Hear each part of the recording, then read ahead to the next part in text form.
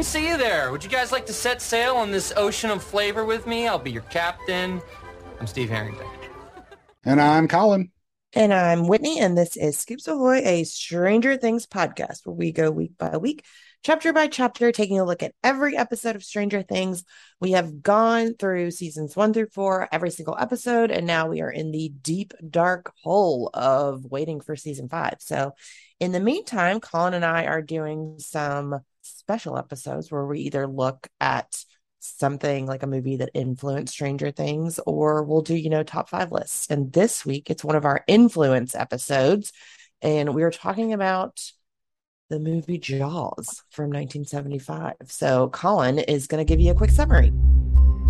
We open at a nighttime summer party on the beaches of Amity Island. Chrissy decides to go for a skinny dip. Take a little swim. Little night swim. And jumps in while her oblivious male companion passes out on the beach. She gets pulled under and tossed around by something in the water. The next morning, her mangled body is found, and Chief Martin Brody declares she was killed by a shark and wants to close the beaches. Mayor Larry Vaughn, however, keenly aware that it's the 4th of July weekend and boatloads of tourists are on their way, decides a better story would be that she was killed in a boating accident. Later, the shark kills a dog and then young Alex Kittner because no one would listen to the chief. Alex's mom offers $3,000 to anyone who kills the shark. Quint, a local shark hunter, offers to kill it for $10,000. Just then, marine expert Matt Hooper arrives, and it's clear to him a shark actually did kill Chrissy. The town gets in on the shark hunting action, and a tiger shark is caught, much to Mayor Vaughn's delight. Hooper, though, knows it's not the shark in question. That night, he and Brody cut open the shark to find only some fish, a license plate, and a tin can. No body parts. So they head out to the sea at night, where they find the body of a local fisherman. The mayor is still convinced everyone is safe and keeps the beaches open, just as the hordes of tourists arrive. Sure enough, yet another boater is killed, and Brody's kid sees the whole thing and goes into shock. Vaughn finally agrees to hire Quint to kill the shark, and Quint, Brody, and Hooper set off to find it. When they finally see the shark, Quint fires a harpoon attached to a ballast barrel, but the shark just pulls it under and disappears. That night, the three men swap stories about shark encounters, and Quint tells how he survived sharks when his World War II boat, the USS Indianapolis, was torpedoed. The shark comes back, bangs the boat, and then disappears again. The next morning, they harpoon it and attach 2 more barrels, which the guys tie to the boat so they could drag it into land. The shark, though, drags them and begins pulling the whole boat under. The engine blows out and the boat starts flooding. Hooper tries going down in the shark cage, but that doesn't work out so well. Up on the surface, the shark jumps onto the stern, causing Quint to slide right into its mouth. He gets chomped and dies, but Brody finally is able to feed the shark a scuba tank and then shoot it, exploding the shark into a million little pieces. Hooper resurfaces, and he and Brody swim back to shore. The end of Jaws. The ending gives me major anxiety. Like all of it, or a particular part of it? Just the ending, they've just been just beaten this gigantic shark, and then they blow it up. So there's basically just tons of chum in the water. Yeah. And they have to swim. I'm like, there's no way they didn't get eaten. Isn't this what you just spent the last 2 days trying to avoid? Yeah. Yeah, so Jaws came out June 20th, 1975. This is one of those films, and I know it's one of your favorite films, but I remember when I was a kid, I was 4 when it came out, so I wasn't certainly watching it, but... I was at 4. Yeah. I remember at the time, having it in my head that this was some super scary, horrific, don't watch Jaws. It's like Halloween or Friday the 13th or something, but it's actually kind of a fun movie. I mean, there's a lot of, good humor in it. There's a lot of good characters in it. I mean, Spielberg directed it, and it's, it was only his 3rd movie, but we already knew that he was a great director just by watching this. There's some great cinematography in it too. So it's just kind of funny, growing up thinking it's this horrific, horrifying movie. And there is. I mean, there are moments in it, certainly, but it is certainly not up there with, Halloween or something like that. Oh my God. For me, it is. It is legitimately I don't even like to swim, and I'm not exaggerating. I don't like to swim in a swimming pool at night. I can't go underwater if it's dark. I just the feeling of being, I know it's not, obviously there's not a shark in a pool with me, but it's just the feeling of not knowing if something could be in the water with you, and which is similar. to the Demogorgon. You never knew when it was Right. around. It was just Yeah. kind of just stalking you, and you didn't even know it. It's Yeah, I guess apparently. I've always been a fish. I was a swimmer from early on, so I just love the water and everything about it. And I've never really, I do I'm, too, but I just yeah, won't I like pools. I like yeah, to be at the ocean and see it, right, but I don't want to get in it. Like yeah, the ocean freaks me out. yeah.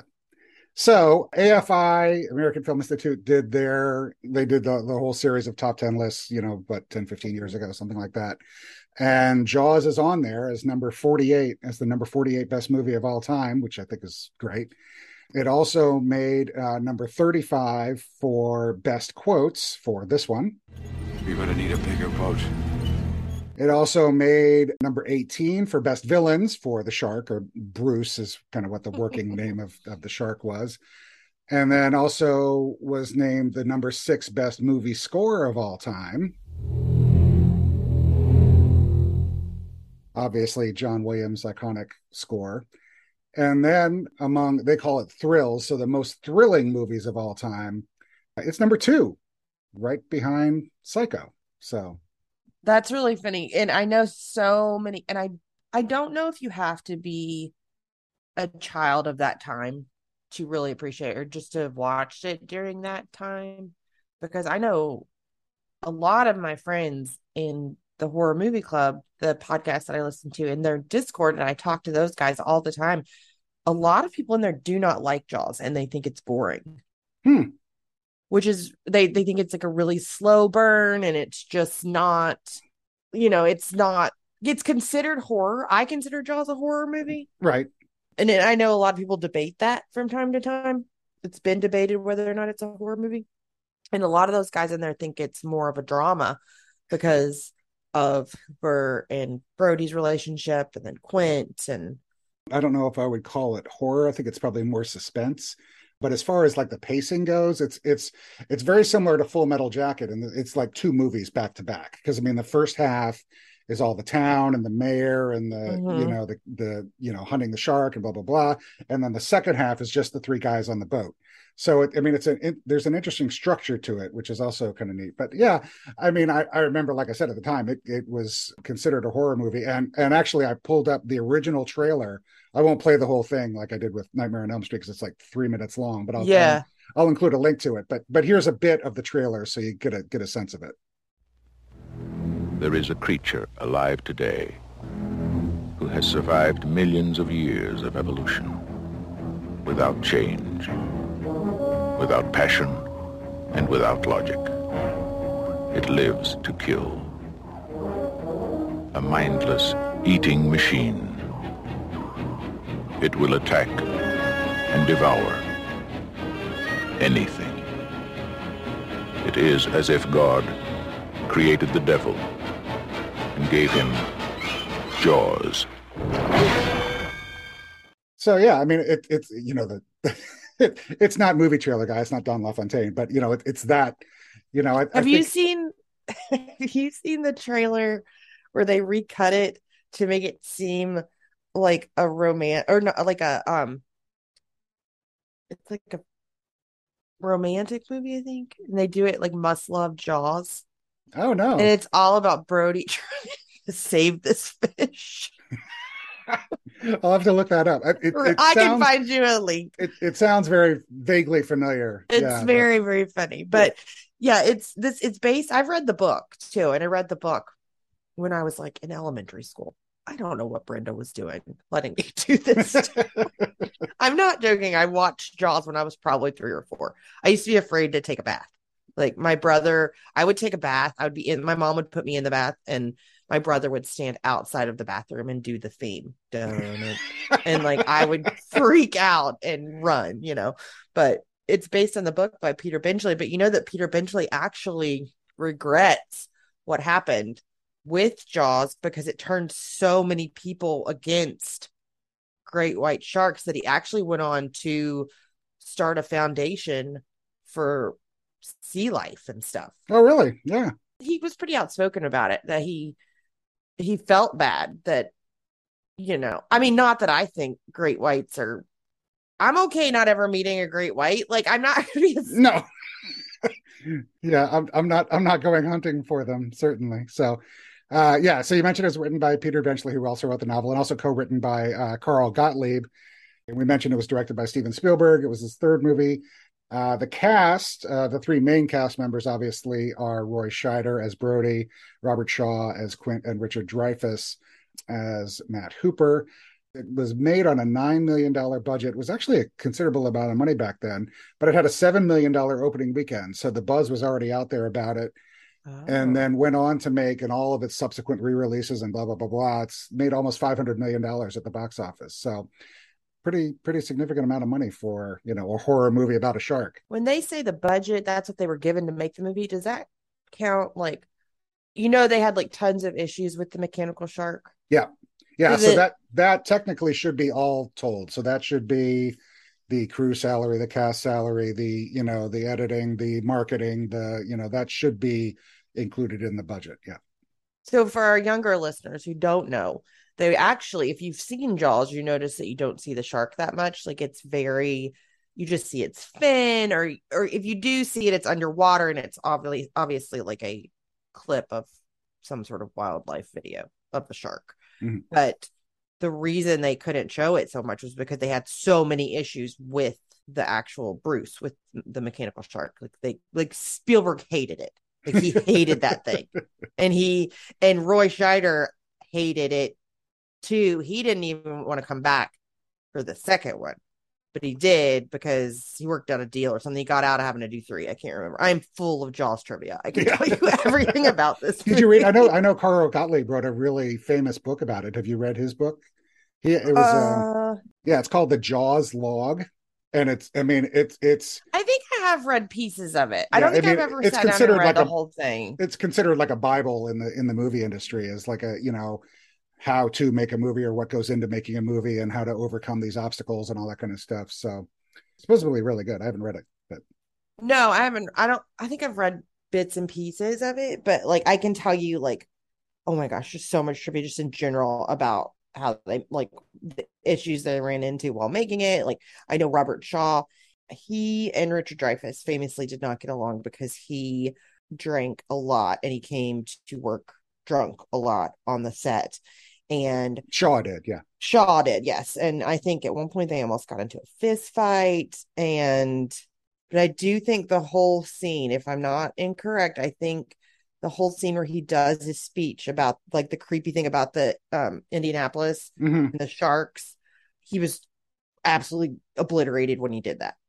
I think I remember reading a quote from Dreyfuss somewhere, or something like, the movie was fun to make on the days that Shaw was sober, and that was like one day. And I think that he apologized to him. I know Shaw apologized to someone, to either Spielberg or Dreyfuss on the set for his actions and all that stuff. But he had a major drinking problem, and I think he had a temper when he got drunk, and it was a whole big thing. Yeah. I went back and looked up old, like the original reviews for it, and I found Art Murphy's original review in Variety, and I'll post a link to that. And he says, in part, the fast-moving 124-minute film engenders enormous suspense as the shark attacks a succession of people. The creature is not even seen for about 82 minutes, and a subjective camera technique makes his earlier forays excruciatingly terrifying, and all the more for the invisibility. The final hour of the film shifts from the town to a boat where the 3 stars track the shark and vice versa. The creature is no less menacing when finally seen in a fight to the death, wherein Shaw fulfills his Captain Ahab destiny. So, spoiler alert, but that's okay. But yeah, I mean, I think it's great. Like, these movies that you would think would come out at the time and be viewed as, cheesy or kind of a B movie or kind of, that kind of thing, got so much respect, and it's, I mean, when I look at Jaws now, it's kind of campy, but it's a really crazy. It's a really well put together movie. I think a lot of that kind of gets lost over time because, I mean, it is 47 years old now. It's one of those films, I feel like, that in a world full of remakes that we have, I mean, I feel like Hollywood cannot come up with any new ideas. I mean, they remake everything. I am not even against most remakes for the most part, but I genuinely do not think that they can remake Jaws. I don't think that it Yeah, I can would be think done. so. Because I don't think you would be able to capture the same amount of fear if they did CGI. Like the reason it was so scary is because you never saw the shark. You didn't really see it. Right. And I just don't think they could ever capture that again. I think a lot of it too has to do with the setting and being in the mid 70s, and I think there's kind of it's like a time capsule, and Yeah. it'll always be set at that time, and if you made it in modern day, you'd have all kinds of sonar technology and people on cell phones and I'm saying all that that kind of stuff. But I agree with you, and I'm just I mean, I hope to God they never remake it. no, I don't want them to ever touch it. And I don't I'm saying even if they redid it and they set it in the 70s, it's still there. It just wouldn't be as Oh good. no, yeah, that'd be silly. So, and it's got a 97% rating on Rotten Tomatoes, so it's still very well respected, and I mean, it's widely viewed as one of the best out there, and Mhm. and one of Spielberg's best, and he's done a lot of great movies. So, okay, so let's talk about Stranger Things and how it ties in. Matt and Ross have said a lot about Jaws over the years, but just as a general overview, this is Matt talking about how Jaws influenced Stranger Things at just the basic level. When we have to name a favorite film, we usually lean on Jaws because I think it does to us everything that we love about cinema. It has great characters, comedy, spectacle. It's about a chief of police Small town. in a small town where something out of the ordinary happens. So we will get into some of those, the police chief in the small town things, because we have our top 5 list on how Jaws influenced Stranger Things. And I'll start with number 5. And I think one of the obvious ones is the setting, because we have talked a lot about how the Duffers originally had Stranger Things. It was called Montauk, and it was set on Long Island. And that's directly because of Jaws. And Mhm. there was an article in the Hollywood Reporter, and the interviewer was asking the Duffers and said, Stranger Things was originally sold as Montauk with that as the location. What was the thought process of changing it to Middle America? And Matt said, it was more practical than anything. We liked Montauk because we liked the coastal setting, and Montauk was the basis for Amity, and Jaws is probably our favorite movie. So I thought that would be really cool. Then it was really going to be impossible to shoot in and around Long Island in the wintertime. It was just going to be miserable and expensive. We're actually from North Carolina, so when we wound up in Atlanta and I started scouting Atlanta, we got excited about it because it looked so much like our own childhoods. So, yeah, I mean, they originally had this set kind of on a Long Island beach and modeling, after Amity. I cannot imagine Stranger Things being set anywhere else than like Middle America. I know, can't. right? I feel like it would be a totally different show. I think that's one of those happy accidents. It was born by necessity, but I think it really, really, really made a difference, I think. Yeah. Yeah. So number 4 in our list, I've got Bob's death, Bob Newby in season 2. It was inspired by the death of Quint, played by Robert Shaw. And if you haven't seen Jaws, I'm going to tell you, he dies a terrible death, just like Bob Newby. Yeah. He's flat. It's like the most agonizingly slow death, too. Like, he literally slides into the shark's mouth. Yeah. And Like, can't go anywhere, can't do anything. He's just screwed. Yeah. No. So this is what the Duffers have said about Quint's death, inspiring Bob's death. So he said Sean Astin is the one who talked a lot about Quint from Jaws. Like, if I'm going to die, and he didn't want to die, which we know Bob Newby or Sean Astin did not want to die. He wanted to stay on the show. He said, let's shoot the hell out of it and let's not shy away from it. And then Ross added, for Stranger Things, the show, it's a pretty brutal death. And that's the result of Sean wanting us to not hide from it, to actually show it. And we've talked about this before, where they kind of really linger on the shot of those tiny little teeth just eating away at Bob Newby's chest. I know we talked at the time too, how they actually, had shot a little bit more and they cut it out because it was it was supposed to be gorier than it was. Yep. Anyways, and then Astin added, but I was pushing for Matt and Ross to pick the goriest version. I kept wanting more blood. I was thinking of the original Jaws, when Quint slides into the mouth of the shark and his head and torso are fine, but his legs are gone. There was this one moment where I spit out all this blood, and my vote was, that's not too much, use that. The whole show is pregnant with anticipation for that kind of scene. But poor Bob, he was so nice. All he ever did was love Joyce and care about her. And it's so unfair that he has to have this terrible fate. And that is very, very true. He did not deserve. Yeah, I mean, it's gonna, and I hadn't really thought of it when I was watching it, but it's one of those, when the Duffers pointed out, they're like, oh yeah, that's kind of obvious what they were going for, With Jaws? Yeah, with Jaws, Bob's death modeling Quint's death. Yeah. I mean, I definitely the blood coming out of the mouth, but I know he says that Quint's legs are gone, but you don't really see that. No, I think you can assume it though. it's. I never understand how a shark can eat somebody that way. Like, does it just swallow the legs whole? Yeah, well, it was kind of funny when Brody and Hooper are cutting open the shark and they pull out like a whole fish. It wasn't. Yeah, because there's another scene in Jaws where his oldest son is over in the, what do they call it? The bay? Estuary. The estuary. Okay. And he goes over there and there's another guy, they're trying to sail and there's another boater and the shark comes and tips him out of his boat and he eats him. But then you just see one single lone leg whole with a tennis shoe still on float directly to the bottom. Right. And I'm like, did he spit it back out? Did the shark like I took it as he ate everything but that leg, so he could chomp down, and the leg was, like the Rancor monster of the Jedi. And so the leg is what was left. Yeah, maybe. I don't know. I always wondered that anyways. Yeah. Not relevant, but yes.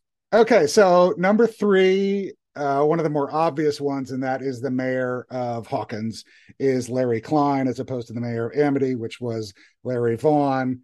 And again, Ross spoke about this in an interview.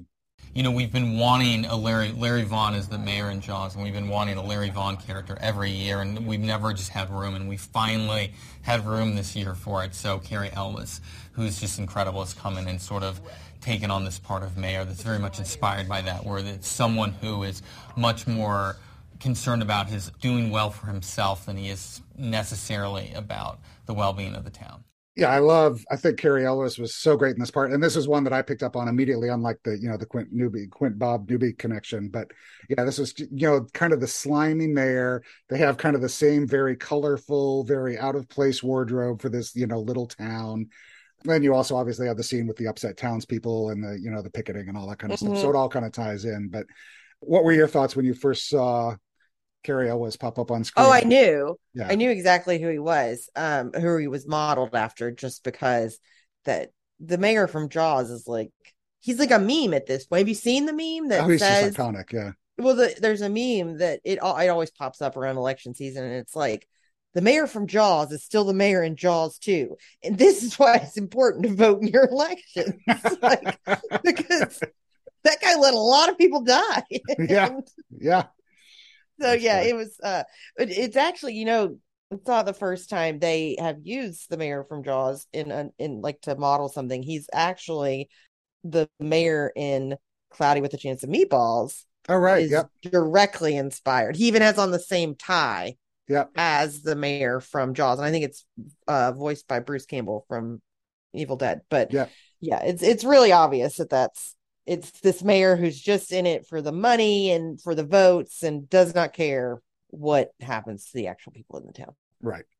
So number 2, obviously, the monster, the Demogorgon, is very much based on Bruce, the shark, the monster in Jaws. And we have a clip of Matt Duffer talking about that.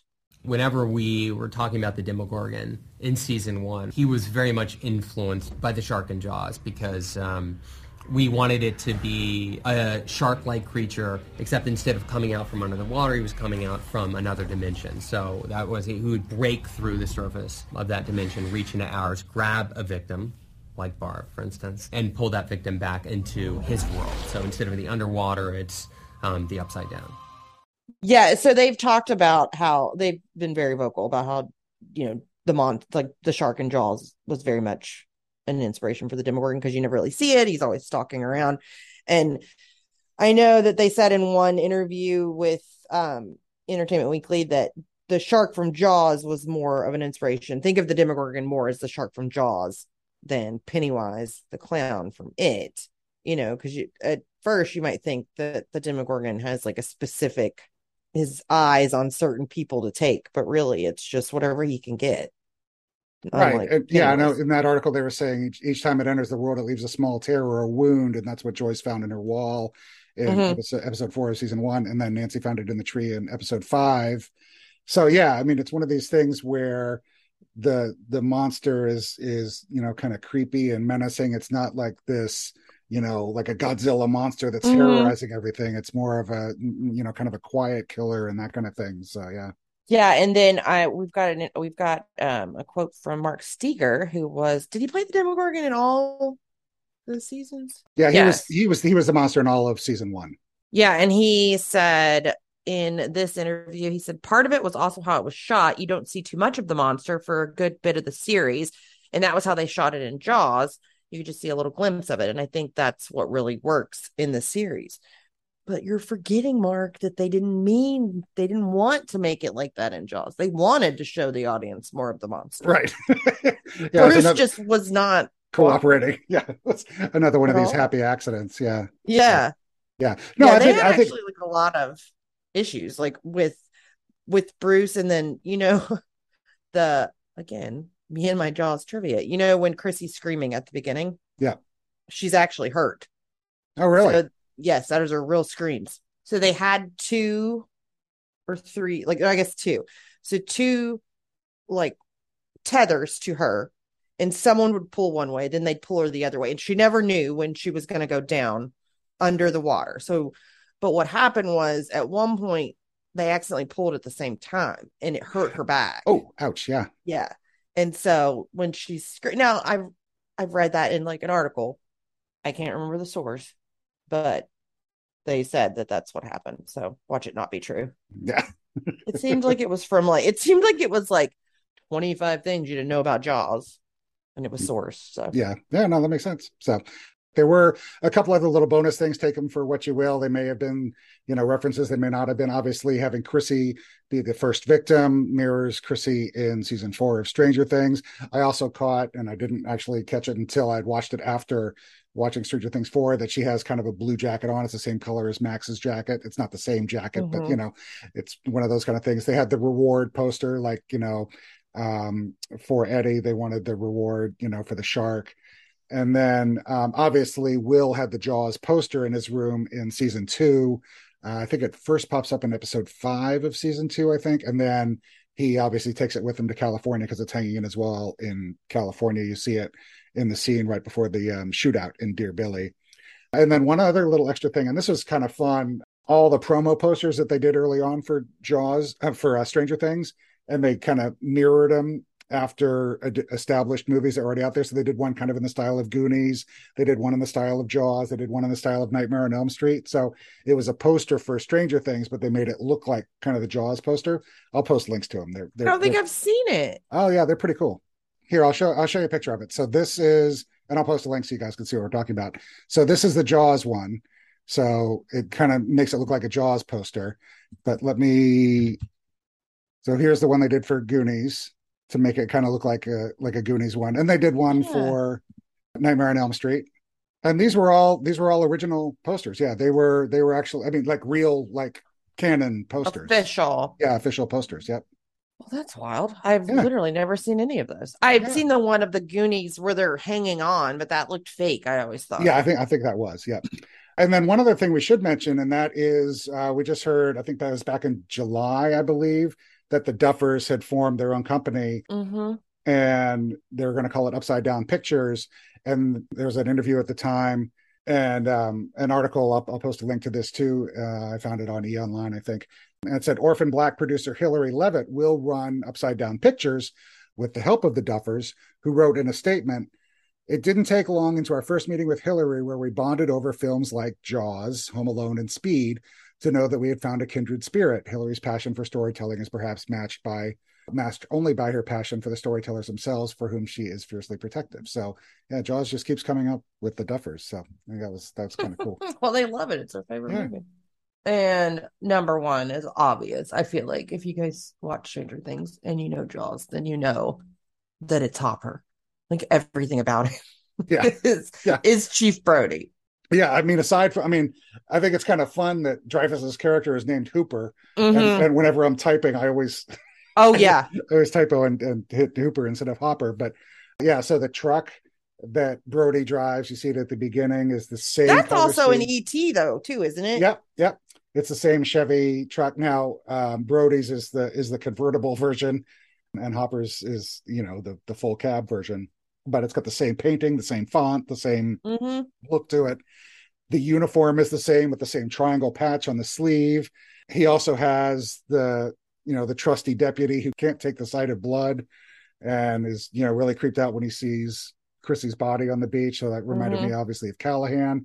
And then also the fact that Hopper left the big city to come to Hawkins, and Brody actually left New York City, as you remember. I'm telling you, the crime rate in New York will kill you. There's so many problems, you never feel like you're accomplishing anything. Violence, rip-offs, muggings, kids can't leave the house, you gotta walk them to school. But in Amity, one man can make a difference. In 25 years, there's never been a shooting or a murder in this town. And then Hopper obviously talks about his big city experience all the time. This is actually episode 1 of season 1 when he's talking to Joyce. Joyce, this is Hawkins, okay? You want to know the worst thing that's ever happened here in the 4 years I've been working here? Do you want to know the worst thing? It was when an owl attacked Eleanor Gillespie's head because it thought that her hair was a nest. And then in the next episode 2 of season 1, when he's talking to Sandra, his one night stand that he's out on the porch with when she's freezing. You ever feel cursed? The last person to go missing here was in the summer of 23. Last suicide was the fall of 61. So, yeah, I mean, there's all kinds of, Hopper, Brody connections. They both, the first time we see them, they're struggling to wake up. They both smoke. And then they smoke like freight trains. Yeah, exactly. I feel like he lays it off, though, doesn't Hopper?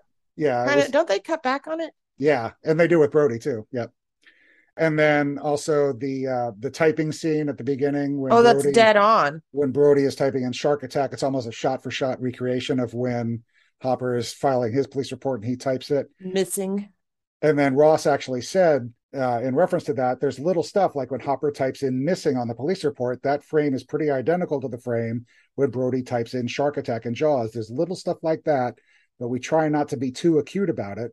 We do it every once in a while because we couldn't help ourselves. So, and then obviously the tragic backstories we get of, Quint with the Indianapolis and then Hopper's Agent Orange thing and Sarah's death. And then finally the one that everybody keys in on, and that is the famous quote. This is Brody's quote from Jaws. I can do anything. I'm the chief of police. And this is Hopper's quote from Stranger Things. I can do anything I want. I'm the chief of police. So there you have it. That's how we think Jaws ties in very nicely and has influenced quite a bit of Stranger Things. If we missed anything, if there's anything you have, obviously email us. Yeah, we want to hear it. And speaking of emails. Oh, is it email time? It's email time. My favorite time of the show. I wish we had like a little ditty. Here we go. I'll make us a little jingle for emails. So the first email is from Matt. He says, hello, Whitney, you have mentioned it again, and I have gone back to rewatch the scene. And this is talking about swimming in Indiana in November. Matt says, if you look carefully, you can see the steam coming up from the swimming pool at Steve's house. This is a heated in-ground pool, which makes sense as Steve is a rich kid. But yes, it's a thing. You would swim. But it's just, oh my Lord. It just. But here's the thing. I know people that have heated pools. My best friend has a heated pool right down the street. You still don't go swimming in November in Kentucky, even if it's heated. Like you just don't. Like you wouldn't be. Like you would need like the heat of like a hot tub to go swimming. Yeah, especially at night. Yeah. So Matt, I have thought about this. That is also what I've thought, but I've also thought about it so much that I've talked myself out of that being the case. So I do not think that that's what it is. Okay. Our next email is from Evelyn, which that's my daughter's name, so I love it. And she says, hello, I'm a recent fan of the podcast and I love it. I just finished Stranger Things a week ago and loved it. Who's your favorite character duo from the show? Mine is Steve and Dustin. Hoping to hear back from you soon. I don't know, maybe Steve and Robin?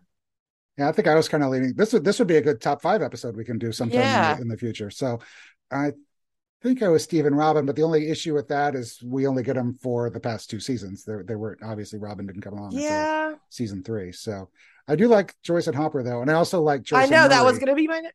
Joyce and Murray. I think are a good pair too. Yeah, I like Joyce and Hopper. I don't know. That's hard, Evelyn. I also love Justin and Steve together. Yeah. So I don't know. I might have to go by season. Yeah, that's good. But But yeah, we'll keep that in mind. We'll do an episode on that coming up. So yeah. That. Next email is from Lila. Hello, I love your podcast. Please say hi. Hi. Hi, Hi, Lila. There's a little girl on Evie's cheer team whose name is Lila, and her mom.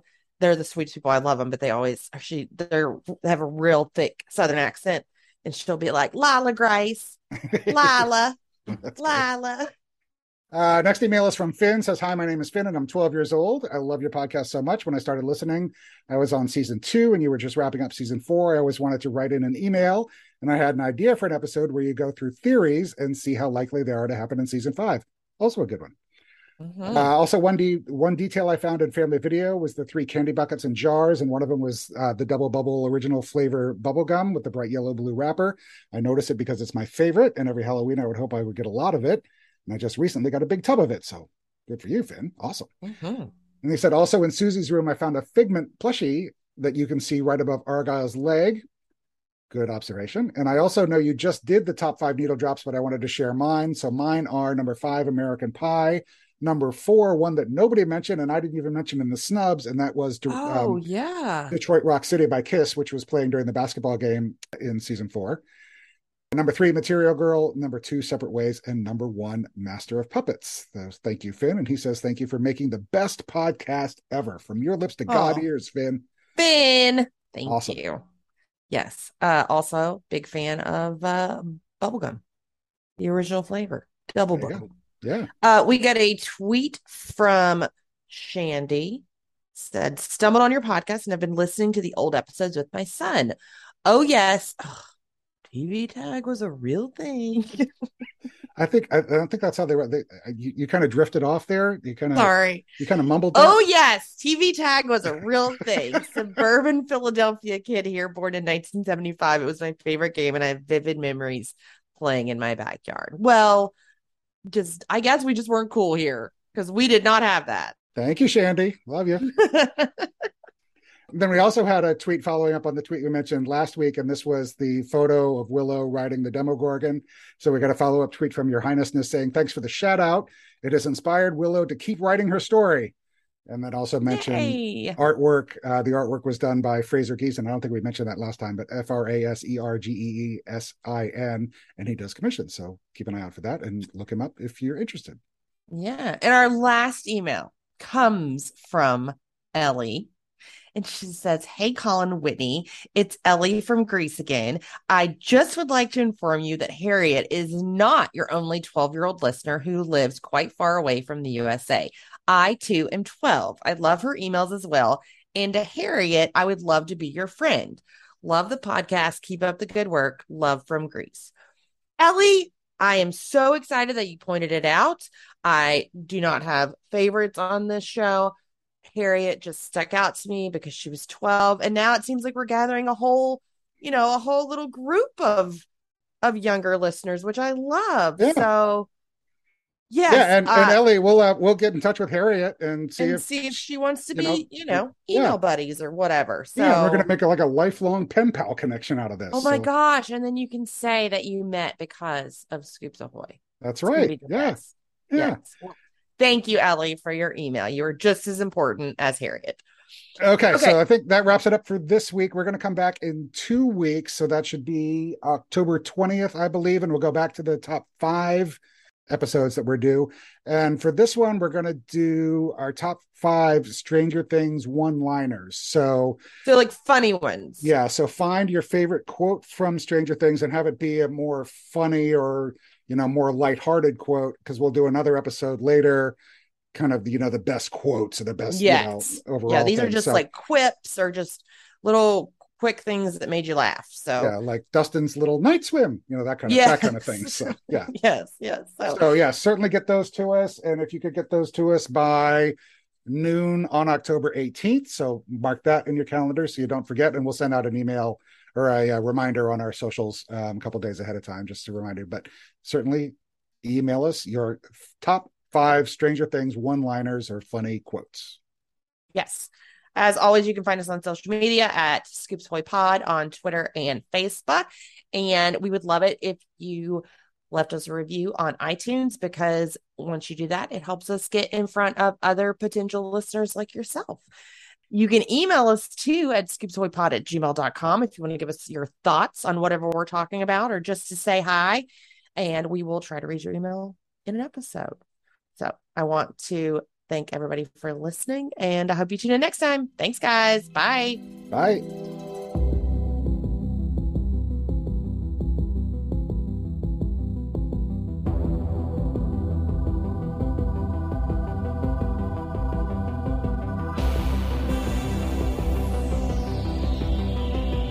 Stranger Things audio clips and official score are the property of Netflix. Incidental music by Blue Mount Score from Pixabay.